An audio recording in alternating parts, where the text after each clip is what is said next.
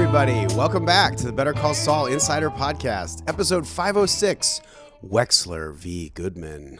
Oh my God, Wexler v. Goodman. What does it mean? It was written by Thomas Schnauz. It was directed by Michael Morris. How's everybody doing? I'm Chris McCaleb. I'm one of the editors on the show, though I am not the editor of this episode. That was Skip McDonald.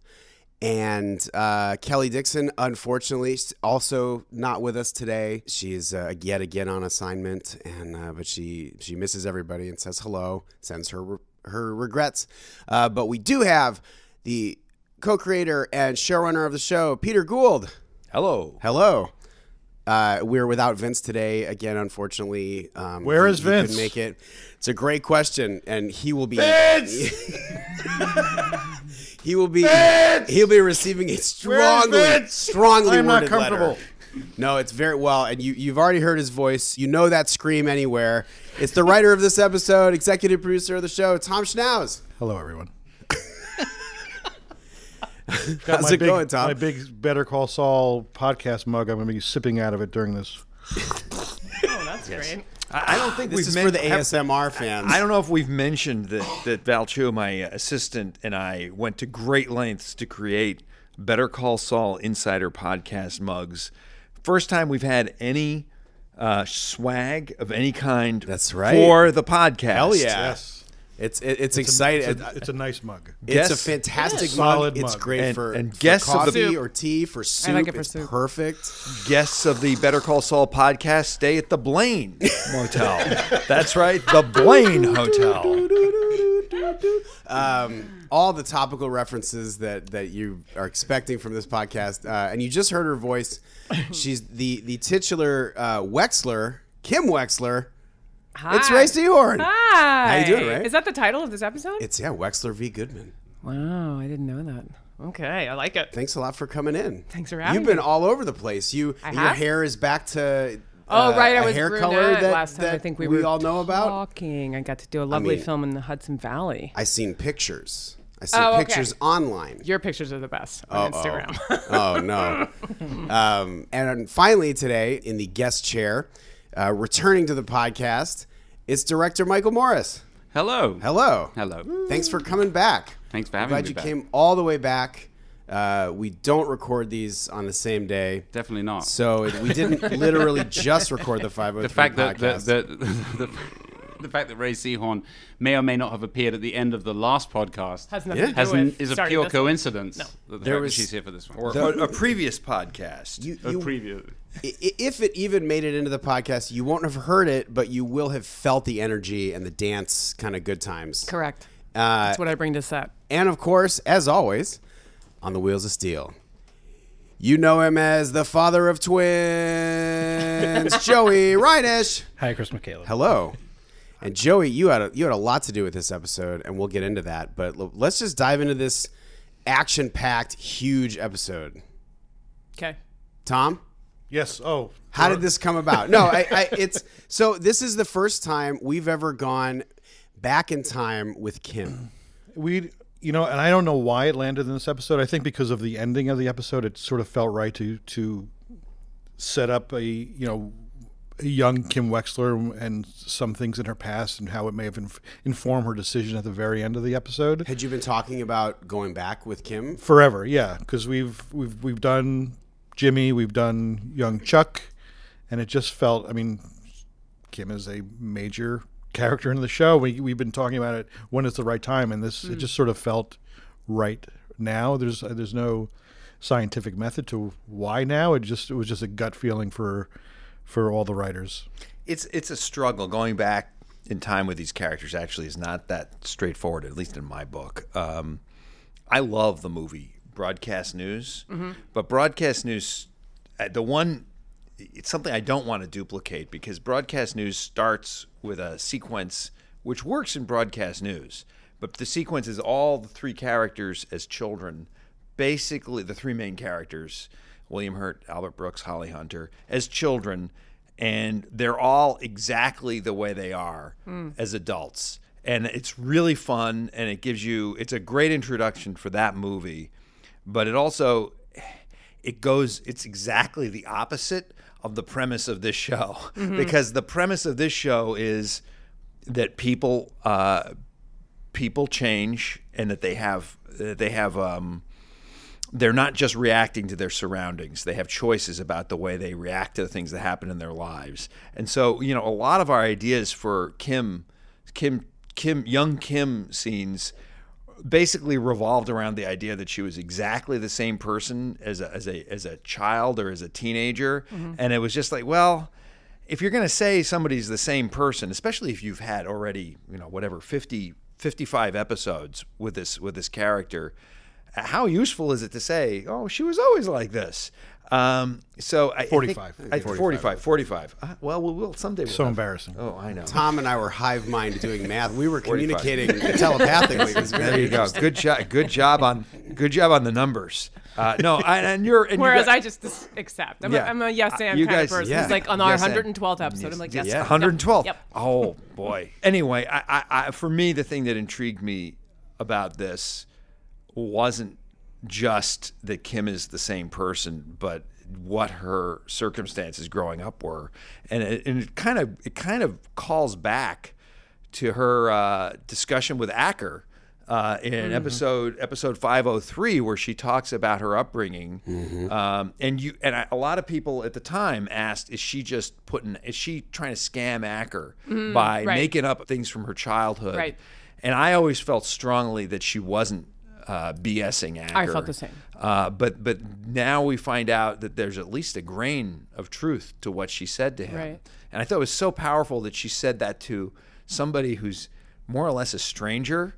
Right. And we've never heard her say anything like that to Jimmy. No. I mean, and I also remember, I think both of you talked to me about flashbacks in previous seasons and toying with that idea. And I thought it was interesting that you were explaining to me that the danger is to over-explain or oversimplify somebody who is enigmatic. That sometimes a flashback can ruin that as well. So I thought the fact that it was kept pretty minimal was great. Yeah. For me, what was important about this teaser was what we didn't see after what happens when she rejects her mother and her mother drives off in anger. We never see the mom on the show. She's never discussed between Jimmy and Kim. So I feel like something... No, prior to this, she's only brought up her dad, actually. Something in her relationship with her mother and the way they went at each other, again, helping inform what happens at the end when she says, maybe we should get married. Spoiler alert, I'm sure everybody's seen the episode by now. I hope so. If you're listening to this podcast having not watched the episode, please, what are you doing? What are you doing? Please, help us out here. Yeah, that wouldn't be smart. That maybe being hardline was not the way to go. Maybe being hardline with her mom caused some unrepairable rift, and maybe she finds another way to go with Jimmy. It just, it's all very ambiguous and nothing's set in stone. But for me, that's what I was thinking when we wrote the episode. Yeah, I hadn't locked onto that, but I do think that that is a very valid takeaway. It spoke to me. I think I'm not the only one in the writers' room who grew up. I don't know if this is something we don't talk that much about our biographies on this or even in the writers' room, but a lot of us grew up with, I would say, unreliable parents, and it changes you. It helped me. It helped me.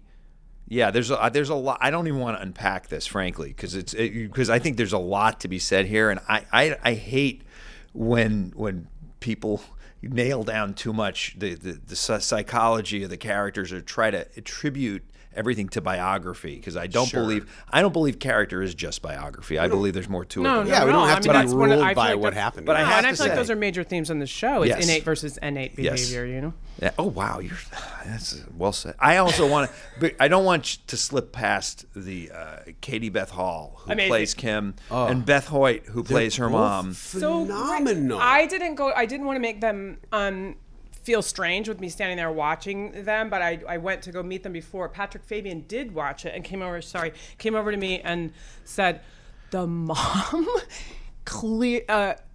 has a way of speech patterns and walking that and gestures that remind me of you when you're playing Kim. It's crazy. And he asked her about it, and she said she did it on purpose. She studied and studied and studied me. And then Tom, you were saying that she still has traces of an accent, though, the real life actress, from in the Midwest, right? And he said marrying those things together made it seem like Kim probably used to speak a little more like that. I was just fascinated by that. That's incredible. And young Isn't that Kim, cool? Yeah. young Kim as well, Katie. Yes. Yeah. She, great. I mean, just to follow up very briefly on what you guys were all talking about earlier about this scene, I think it's a magic trick what you pulled off in this scene, because you're opening the episode in possibly the most elliptical way you can open an episode. We're in a place we've never been, looking at a person we've never seen, about to meet another person we've never seen. At no point in the scene does she announce herself as young Kim Wexler. At no point does anybody do any sort of attempted wrap-up in speech and dialogue to sort of help us out with where we are. We see glimpses of things that we may or may not register, and yet you tell us it's a short film, really. I mean, that's how I approached it as a director. It's a short film because you know nothing about this person. Whether we pick up on the fact that it's young Kim Wexler, that just enhances the experience. This is about a girl waiting in a cold place, holding a cello and a backpack, and her mother finally coming, and something's amiss, and she's just in a quiet way had enough. And she says, and when she says, "I'm going to walk," she means it. And that's what the scene is to me. And it's a perfect little scene. I mean, whether you notice that it's Nebraska, whether the fact that it's Nebraska in the life cycle of the show is important or not, is interesting and fabulous and is there to be discovered. Once you know that it's Kim Wexler, perhaps you go back and watch it again and see if you can spot all those things that... Mm-hmm. It doesn't matter. It's this little beautiful story that just casts a sort of atmospheric shadow over the rest of the episode. And of course, we then go right to another young character on screen. Well, I don't amazing. want to go past the teaser too fast because we gave you as a director in July a winter scene at night with a underage actress. How difficult was that? To deal with? Yes, thank you for that. And by the way, our production folks who are great and have to ask questions like this kept saying, "Is there any way to do this during the day? Is there any way we could reset this scene Thank God as a daytime scene?" Michaels and everybody stuck to their guns and said, "Well, this should be at night." Well, you know what happened? I want to hear what Michael said, but I will say what happened was they heard me. I started thinking. I started pitching them ideas about using giant green screens and all kinds of digital trickery. And as soon as that happened, our brilliant line producer for this season, Princess Nash, she immediately found another way that didn't involve just kind of bending the rules, bending the world, and making what should be a very simple seeming scene into a big giant post-production piece, and I'm really grateful for that. Well, this, like all the most sort of simple scenes, it was really not simple at all. Tom said, here we are in New Mexico, in one of the hottest summers that I've been in, and it had to be snowy Nebraska at night.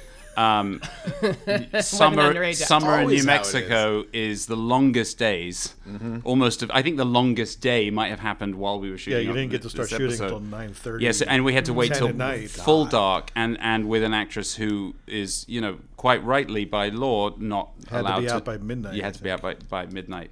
Not to mention, it was period. We had a period traffic. I didn't know that. I thought it was just limited hours. No, and we also had to have That's crazy. stunt performers because we needed to have the scene involves driving a car next to somebody. So an actor driving a car next to an actor at night, unfamiliar car from the early 1980s, late 70s. So all of these conspired to mean that we had to shoot everything twice. We had to create all the conditions for the snow, obviously. We had to wait till it was full dark before we could do it. But that, all of these are the things that you do. I mean, none of these things, I don't think of, there'll be producers who know me who will now be slapping their heads because I don't see these things as problems. They're just the things we need to do to get our work done, I don't know that it's. I mean, very, very occasionally, once in 65 times, someone whose job it is to say things like, "Can this be daytime?"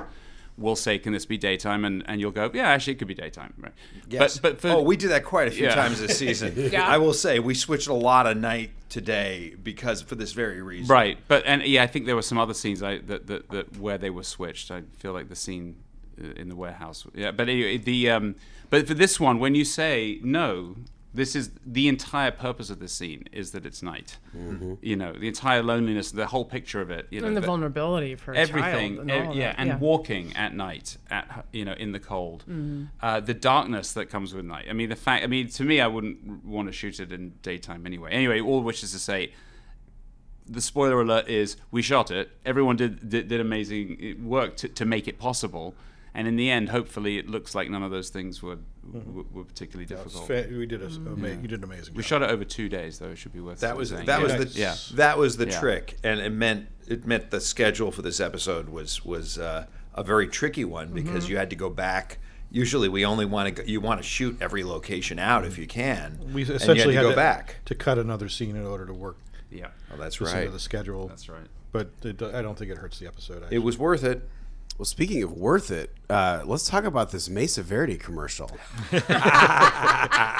and every Commercials. iteration of exactly. Talk a little bit about well, first of all, the casting of Kevin Wachtel's father, and then also the decisions that were made about how to actually shoot this commercial. Well, This we're vintage huge, commercial. You know, again, Bob Odenkirk, Mr. Show, and Jay Johnson was a part of that show, and part of one of my favorite sketches of all time, which is the story of Everest. And if you haven't seen it, please go on YouTube and look it up because it is hysterical. I think it's hysterical. Or HBO Go. Or HBO Go.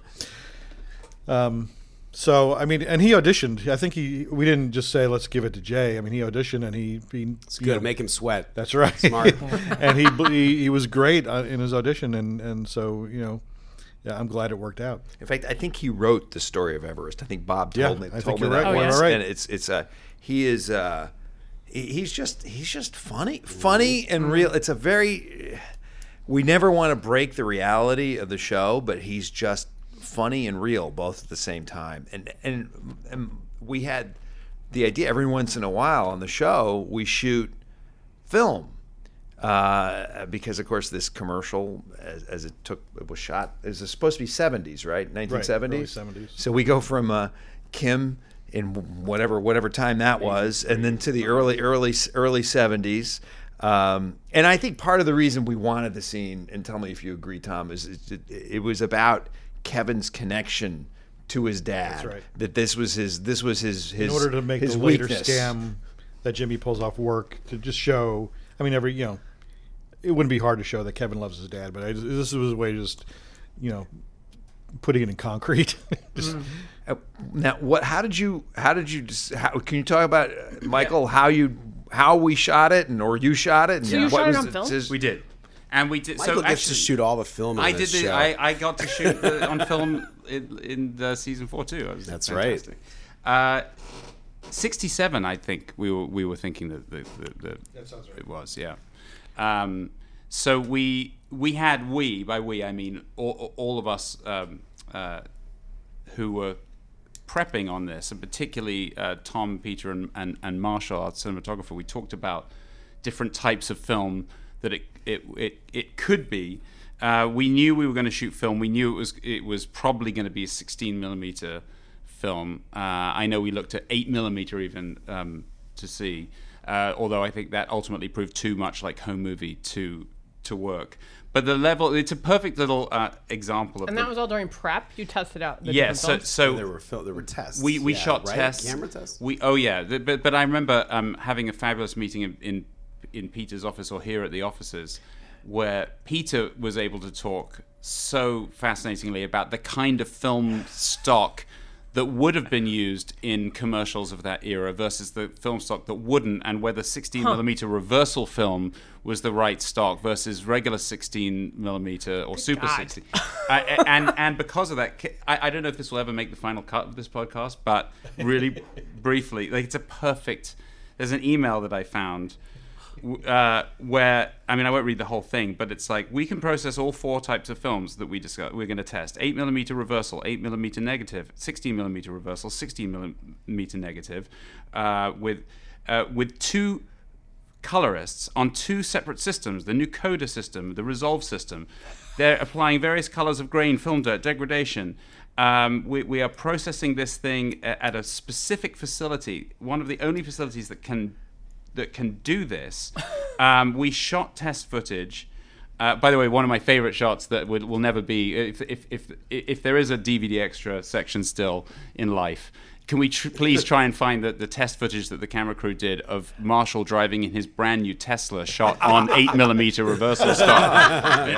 It just feels like it's out of time.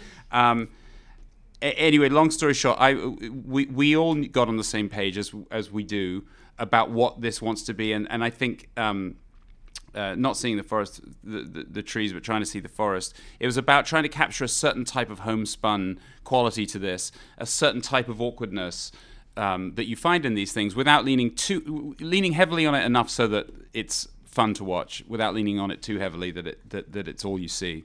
The casting was fantastic.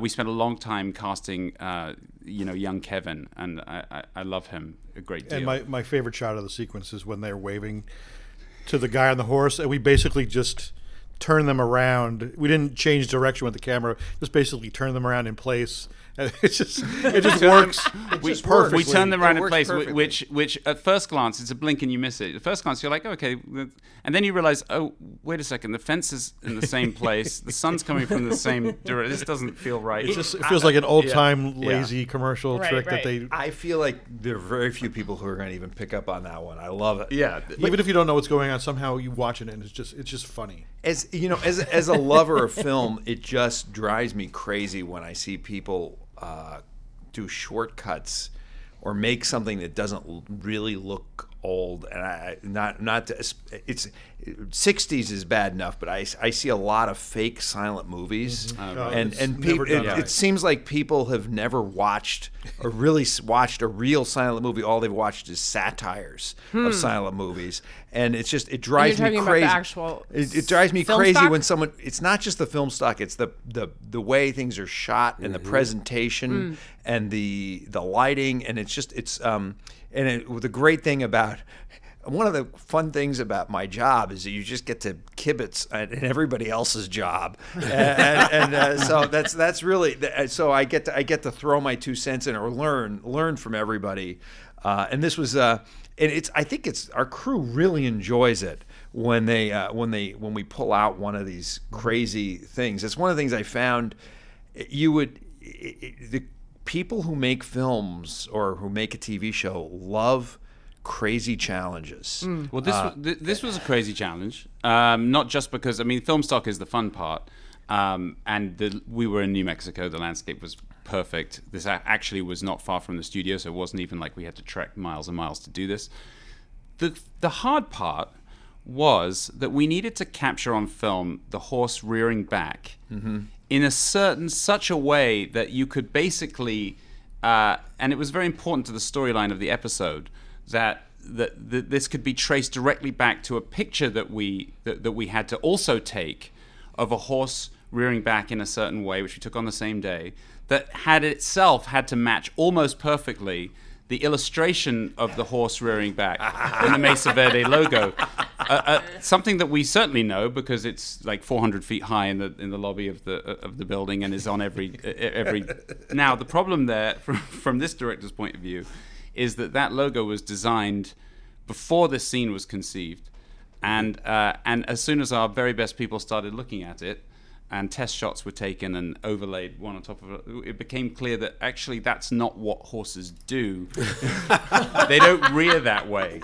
In fact, and worse, actually the biggest mismatch that we had to contend with, and these things are amazing because they get solved, and it's fantastic that they get solved, but we realized that when a horse rears back, the cowboy who's riding the horse, his spurs and his boots, it's impossible to see them underneath the body of the horse, unless he had legs, 4 times longer than human legs. It looks perfect in the illustration, but in life you'd never see it.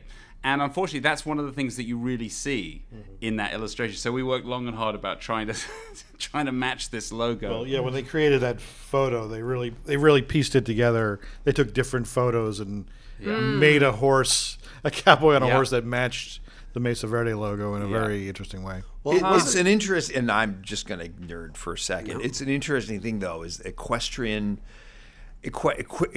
sculpture, which is a whole genre of sculpture. It's always fake. That's something that the proportions of the human being on top of the horse are always cheated, and this goes back to Renaissance. The human? Yes, because most really a person who's a normal height on top of a horse, their legs end up looking kind of short. Right. If you put it in a sculpture, and also most sculptures, especially grand sculptures, are meant to be viewed from below. So we're in a great tradition here. That's all I'm trying to say. Well, and Joey, wasn't there was another, I remember having not worked on this particular episode, but I know there was another production and post-production and technical hurdle where, was it these commercials or was it Jimmy's version of these commercials that had to be turned around like overnight? That was Jimmy's so that we could version. play them when we shot. Yeah, in the that was another thing. Talk a little bit about that process, because and then getting into that unbelievable scene where Jimmy comes in and completely sandbags Kim. Well, that was worst boyfriend that there is. Well, he's trying to make her dream come true. He's got to listen to her. She says, "Shut it down."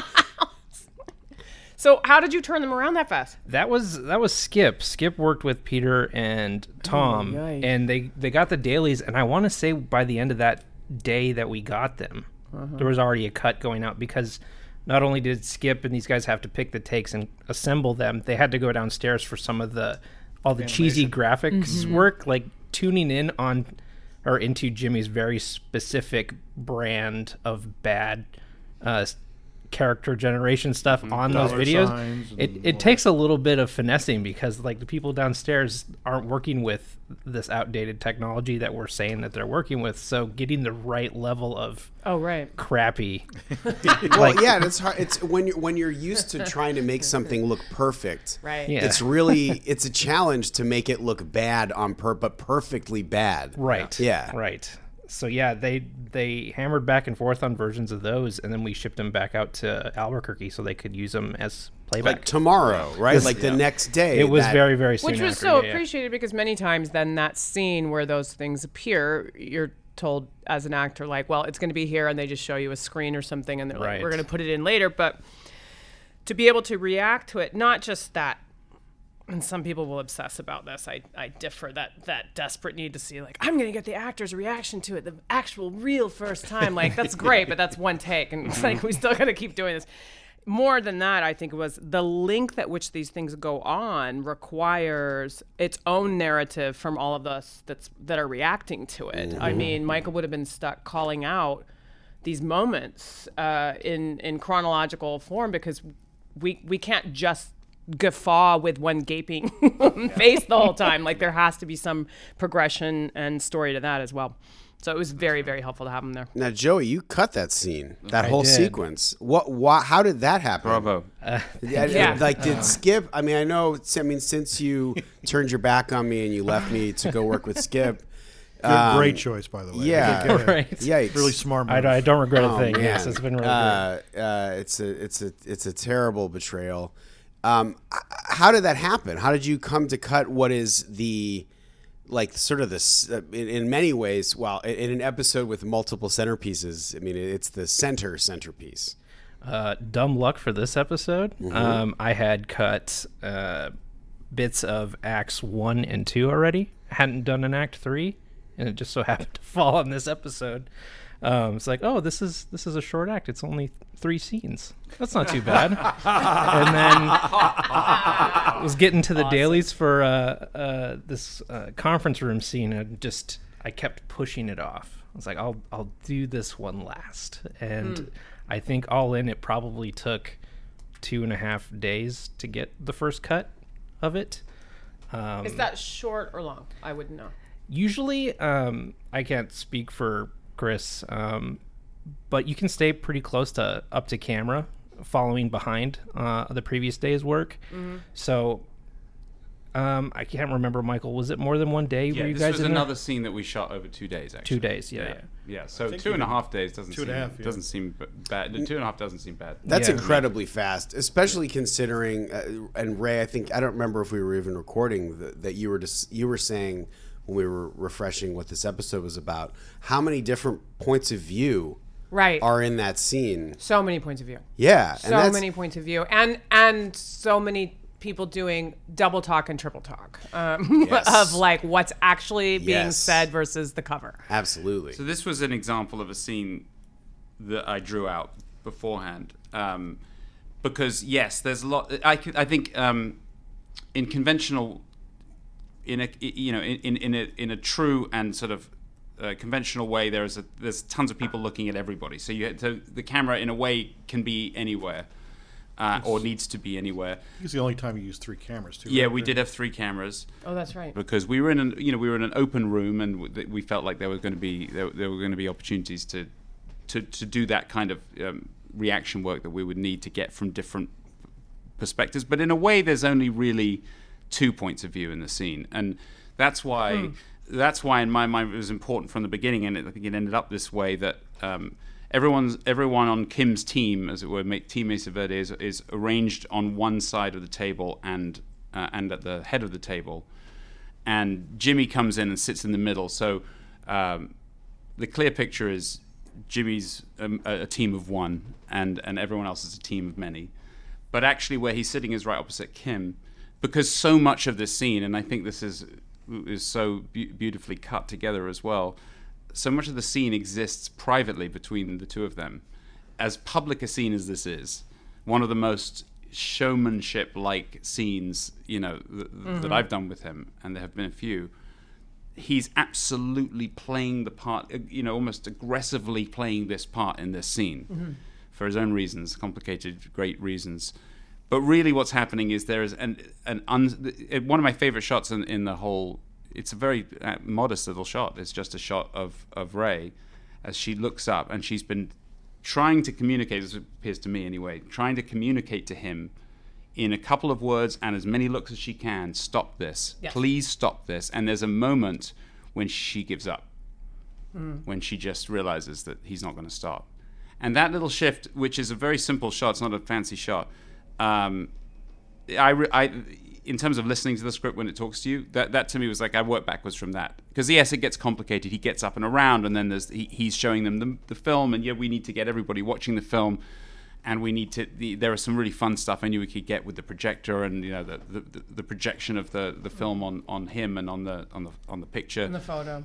Yeah, all that was. And Kevin's outrage. And by that's our absolutely amazing a point of view so that in you the can do scene. that other scene where he decides to do what he does. Oh, the whole episode is in a way pegged to that. So Right. that's extremely important storytelling.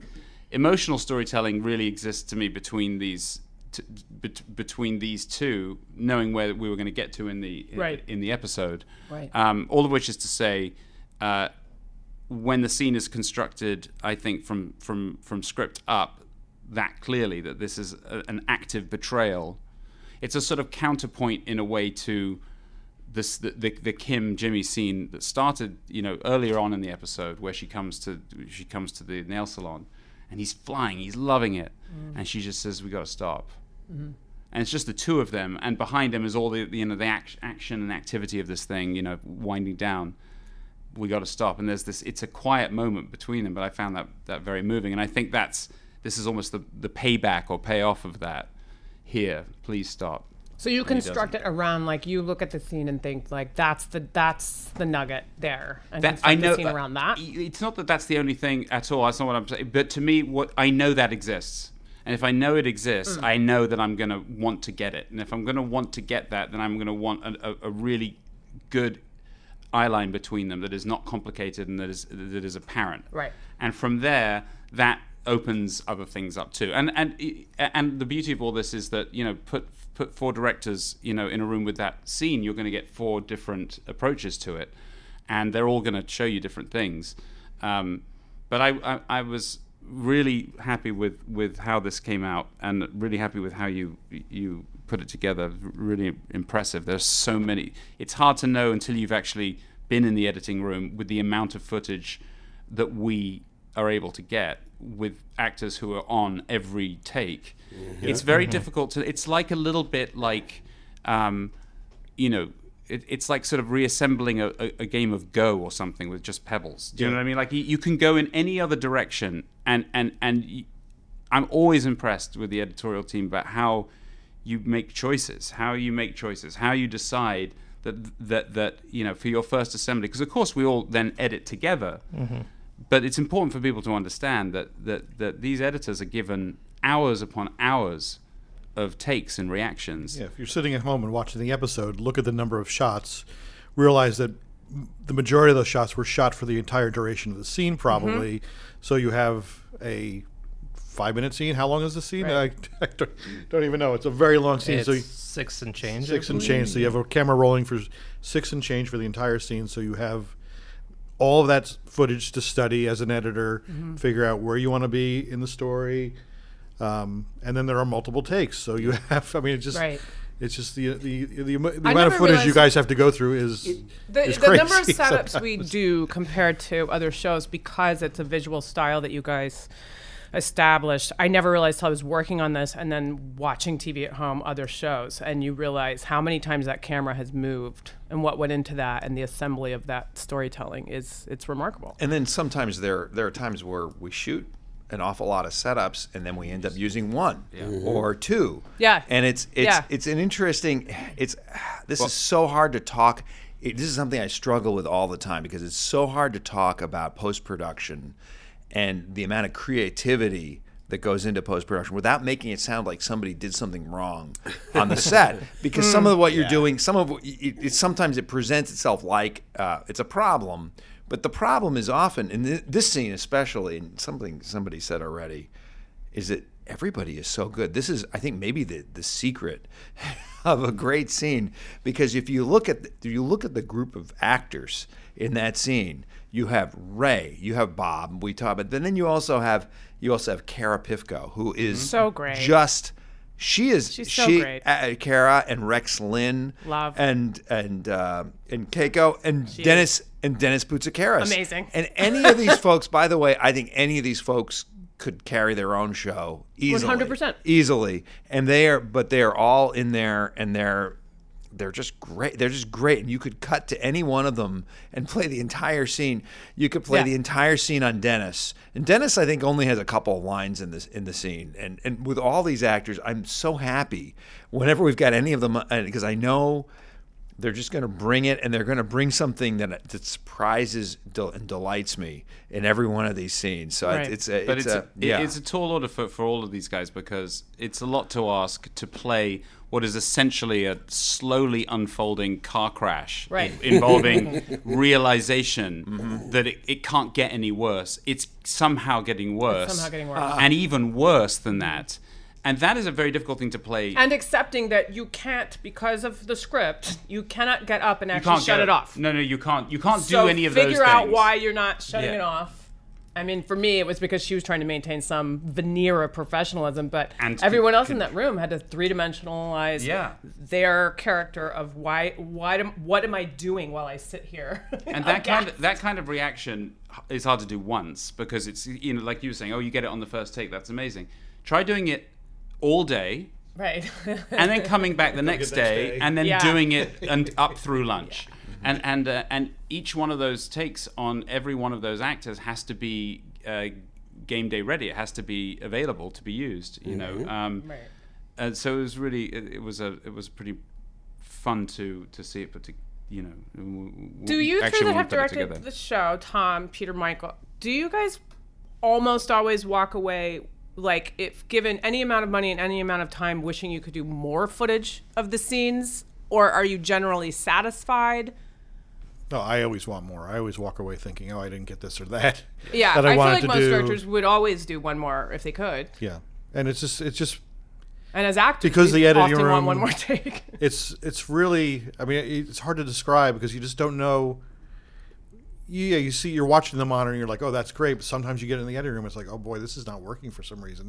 This cut is not matching up with this cut. But so it's just about, for me, I panic a little bit and try to overcover and just want to cover my base. And he goes sitting with Peter, and if he's not happy, and I'm like, oh no, my God, what do I do?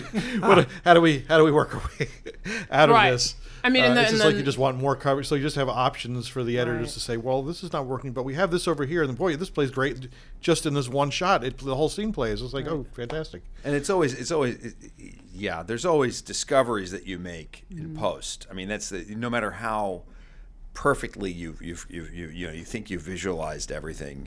I always want more. The thing that makes me feel better about it, though, is that every great director I've worked with, beginning with the person I always think about is Michelle MacLaren, who is just such a fantastic filmmaker, and just talking to her at the end of a day, all you ever hear is how she didn't get this, she didn't get that. Oh, yeah. If this is not going to work, that's not going to. And then you watch it when it's put together, and it blows your mind. So if I think the truth is, whether people admit it or not, everybody. It's art. It's we're all insecure. And by the way, if you look at anything from the wrong angle, you can take any piece of art and take it apart. I know it's a surprise. It's always a surprise when you're in your 20s, or at least it was for me, that I suddenly, in my 20s, I knew everything about film. And I could tell you what was wrong with every movie that I saw. I think of Josh. I think of movie date with you. I was more upbeat. But if Josh Fadum's character, camera guy is a proper depiction of a film student. And I don't even know where I was going with that. Yes. But let's just leave it right there. It does take. I think probably in everything, but it does take a little bit of time and maybe like a teaspoonful of wisdom or whatever to move from finding things that are wrong about everything to finding things that are right about everything. Yeah, my whole philosophy of directing is all in that one scene with Bob directing the actor, where it's just this string of contradictions thrown away, but with feeling. Yeah, it's like I hate you because you now used every phrase that I know. There's cue cards, but don't look at them. But they're there if you need them. But this is all this confusing. But look at me. Yeah. Yes, I've had those directors in my lifetime. By the way, you mentioned Josh Fadum. Just lest it be ignored. Anybody, if you have the chance to hear Josh Fadum do Werner Herzog, yes, as classic cartoons, he's usually narrating Little Rascals. Little Rascals is good. As Werner Herzog. That's one of the great. Let's do a DVD extra. It's fantastic. Good stuff. I know. Josh and Julian and Haley are just very happy to have them. They're wonderful. I'm so happy. And by the way, Josh, I know we're talking about other TV shows. He is so great in On Becoming a God in Central Florida. He is. I really enjoyed the first season of that show, and he is a highlight. He is great. I mean, and speaking of highlights, and I know we're going to run out of time, but we got to talk about that last scene. The scene that, even at the script level, made some of us run up to the writer's room and say, you got to tell us what happens next, because you can't fucking leave us with, or we get married. That's where you're leaving us. That scene is a powerhouse. It's a great scene. And I know Diane Mercer, who is our post guru and who is a co-EP on the show, she actually had a question. She couldn't be here today. She had a question. She has my phone number for you. She had to wait for the podcast. This is not a question for you, Ray. No, I think it's more for Michael, but it is for both of you. She wanted to know, when was the decision made to shoot cross coverage in the shooting of the scene? Was it due to time constraints, or was it something that you talked about with the actors? And can you explain what cross coverage is? Yes.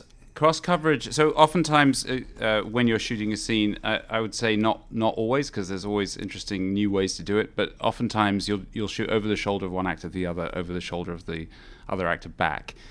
Each of these, obviously, in different directions. And so, oftentimes, what you'll do when you shoot with two cameras, as we do on this show, is you'll shoot two different shots pointing the same direction, so that the which is called a setup, because the lighting is set up in such a way that it's right for that direction. And that is usually the way it's done, partly because, especially when shows have a beautiful look and style, you want to make sure that light is consistent and isn't compromised. Sometimes, for very specific reasons, one of them is time, but there are other good reasons too. You might set up a cross coverage, which is as it sounds, when one camera is pointing at one of them and one camera is pointing the other direction. Simultaneously. And you shoot them at the same time. Makes it hard for the DP, but Marshall which does sometimes make it very difficult. Out. And it gives you a couple of challenges. Obviously, cameras can't see each other, so it slightly limits the choices that you have framing-wise. Personally speaking, I don't remember actually if it was for time. I know that we took a long time getting this scene in certain ways, but this I can imagine that this was actually in the rehearsing of it. Yeah, I was going to ask that. In the rehearsing of it. How long did you rehearse that scene? A while. There's so many beats in that scene, and figuring out, navigating through them. Yeah. And coming to that end in an authentic way was very important to Bob and me and Michael and Tom. So that's what I thought the rehearsal was about. Not me. I didn't. Tom did not care. Tom said, "Fake it up." It was one. So I don't remember whether time played a factor. I know that this would have been, because I know other times where I've used the cross coverage. This would have been a scene where I would have pushed as hard as I could, because it's a group decision. You have to, the DP really is a key part of that, as are the actors. Mm-hmm. But I would have pushed to do cross coverage in this scene no matter what the time was, because this is a scene of nuance. Like, it's such a scene of nuance. I saw you play different beats of this scene wildly different ways. Yeah, we tried it a million ways. Yeah, and so what you want to do, the advantage of cross coverage in that moment is, if you do something different, that's going to make Bob do something different. And that we may never get again, because this is the two of you doing that dance together, is each one is its own universe. And I could have got two beautiful shots the same direction, but we would have had to step back in time together, ask you or Bob to change the reaction you were currently having to match the take that we got 2 hours ago.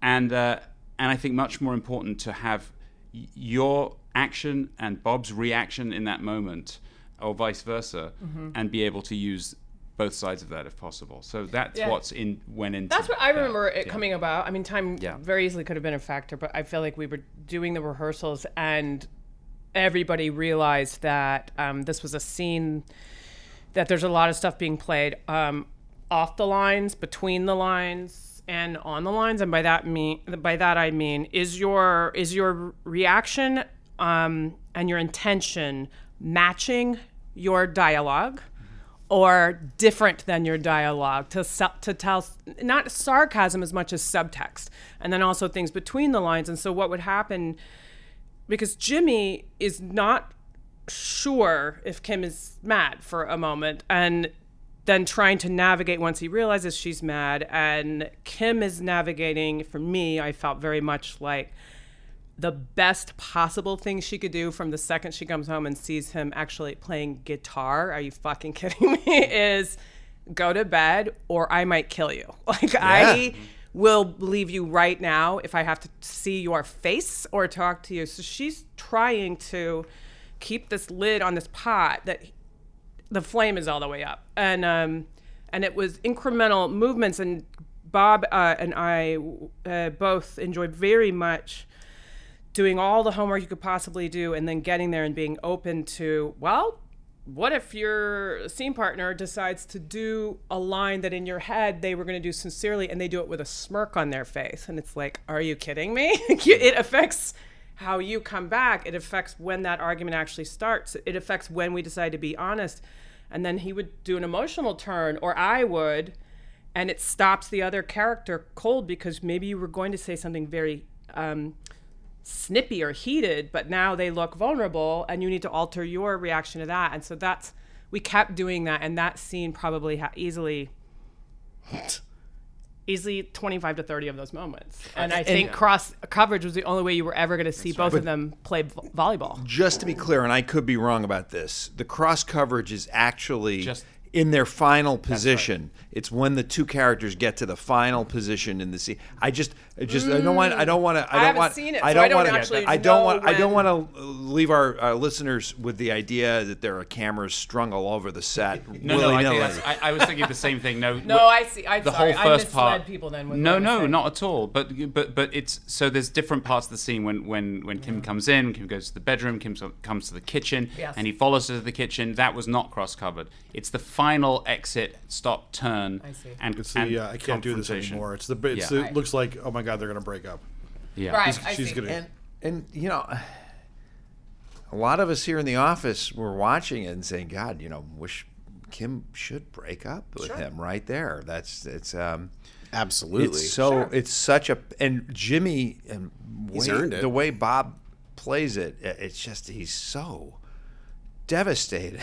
Right. Because he knows the way where this track goes. It's beautiful. It's a beautiful moment. And it's interesting. One of the things you sacrifice, and this is something Michael said already, although I think it's hard to visualize if you haven't been on a lot of sets, is that you're a little bit more outside the eye line.